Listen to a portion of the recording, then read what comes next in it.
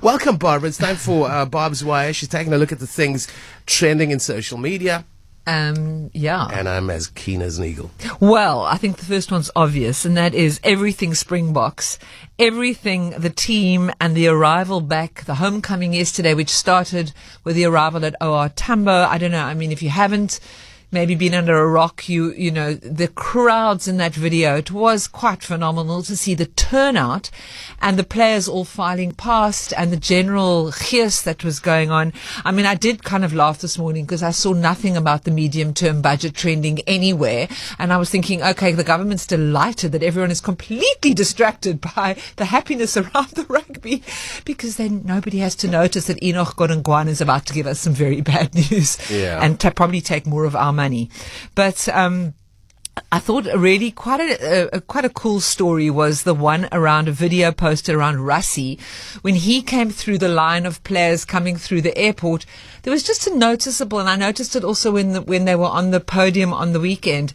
He sort of like pulls back a lot, and he was apparently brought to tears at the airport because people were shouting Rassie, Rassie, Rassie, and the cup was being passed from player to player as they were wheeling their trolleys, and he kind of backed away, didn't want to take the trophy because that's his style, you know. He kind of feels it's their trophy, it's the players' trophy, and eventually at some point they sort of foisted it on him and he held it very briefly and then passed it quickly to the next player. And I just think it's an interesting style that he has, which is, you know, but his job is to sit down. I know. I was going to say he leads the players to war, but I don't want to use that. But still, he leads them into the game. He guides them, and he's kind of going, now let them take the credit. I'm not making this all about me. Another sweet story interesting story was Mandy was at the airport yesterday doing Midday Report live and interviewing all sorts of fans.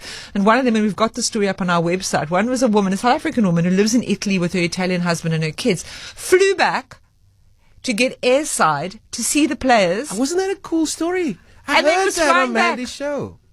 And she's flying back tonight. Yeah, so we've got that. If you want to listen to that clip, it's on the Cape Talk website. There is a picture of her.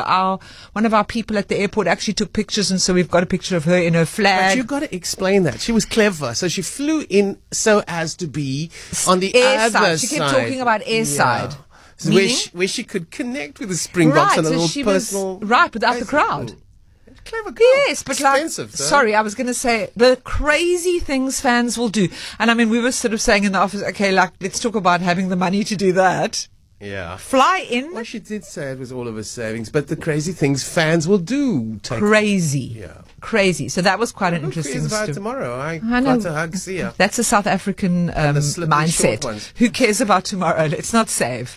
I was suggesting a little earlier that a lot of tourists are going to come and check out.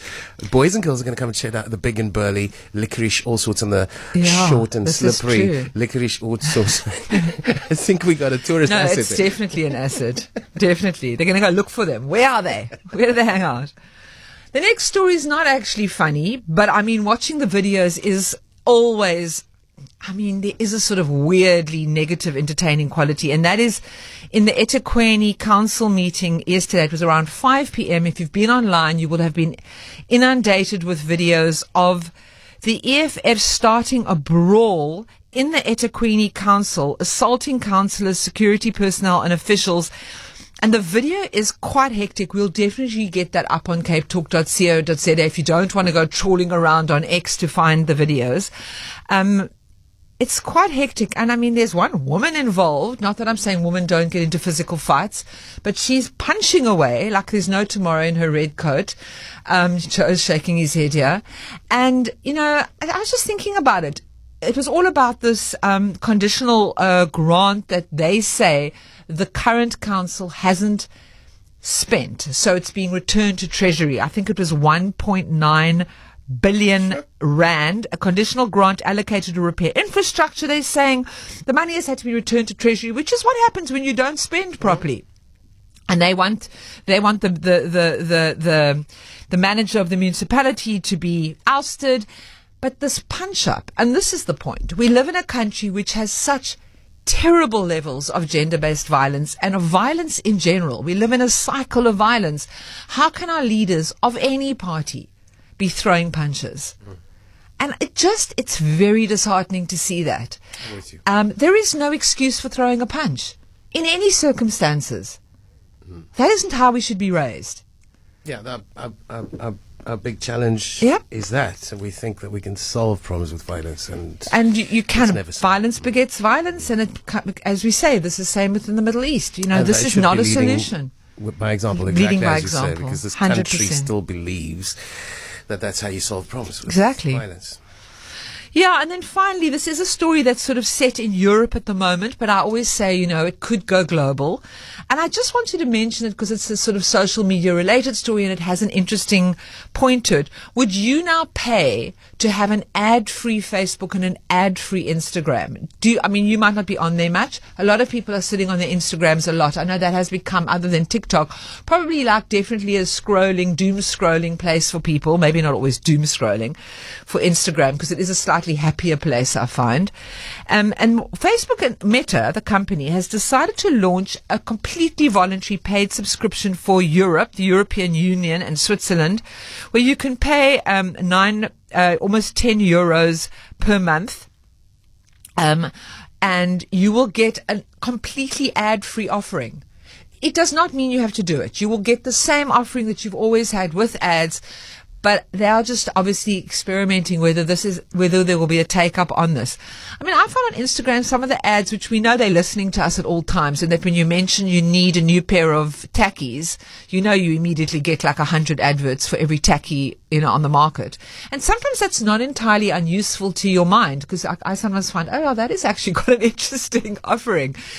But that's the one issue. And I just thought it's interesting how these big companies, these online companies are experimenting with their monetization. Obviously they're saying like YouTube, it is a bit different because those are long videos. A lot of people now pay for YouTube without videos. Yeah.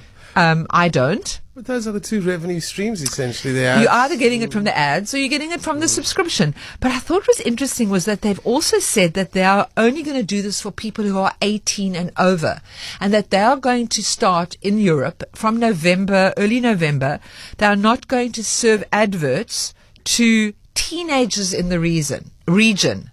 So I was thinking that through, and I was thinking, okay, so I don't know if teenagers will notice or care, and maybe they want ads. But if you can get your teenagers hooked on your platform, then by the time you do add the adverts back in, they are loyal to the platform. I don't know. I was just reading between the lines.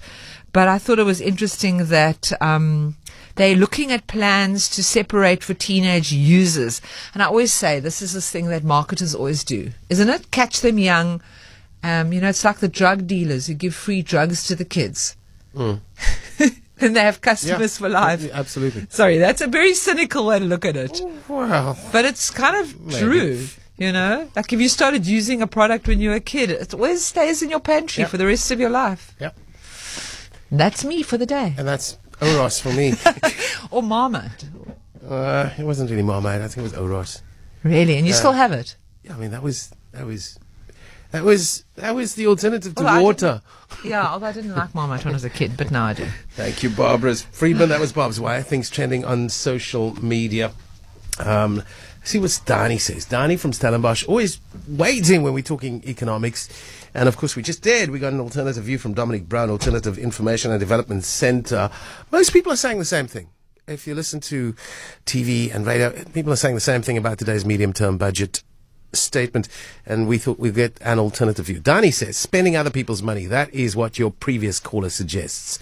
We are not a country that can print money without consequences. We are more like a household than a US government. What does this mean? Unfortunately, if there is no money, you have to cut spending no matter the hardship. Love how these think tanks on both sides just spew academic views far removed from reality. Dani in Stellenbosch. And maybe, Dani, if you don't mind, I really want to understand that. Why are we a house and a household, and the U.S. government is not a household? I need to understand that, because when I look at the U.S. debt clock, and I just typed it in, you can type in U.S. debt clock, and you will see that the U.S. national debt is at $33 trillion US, and it is growing exponentially. And there is no mission afoot to reel it in. Why is it and that's debt per taxpayer, 259,103 US dollars. Debt per taxpayer. That looks really out of hand. Why is it that the US can do it and we can't? I really want you to explain that to me, and I really want to understand that. I mean that from the bottom of my heart. I don't understand it. And maybe you're the man that can bring that forth, that understanding, and I'll appreciate it. At 9:45, time for us to chat with Julia Wood, Cocked Biodiversity Manager. Let me try that again. Loosely translated, that means Biodiversity Management Manager. She'll join us on the line. Another 6 more nature reserves. I think that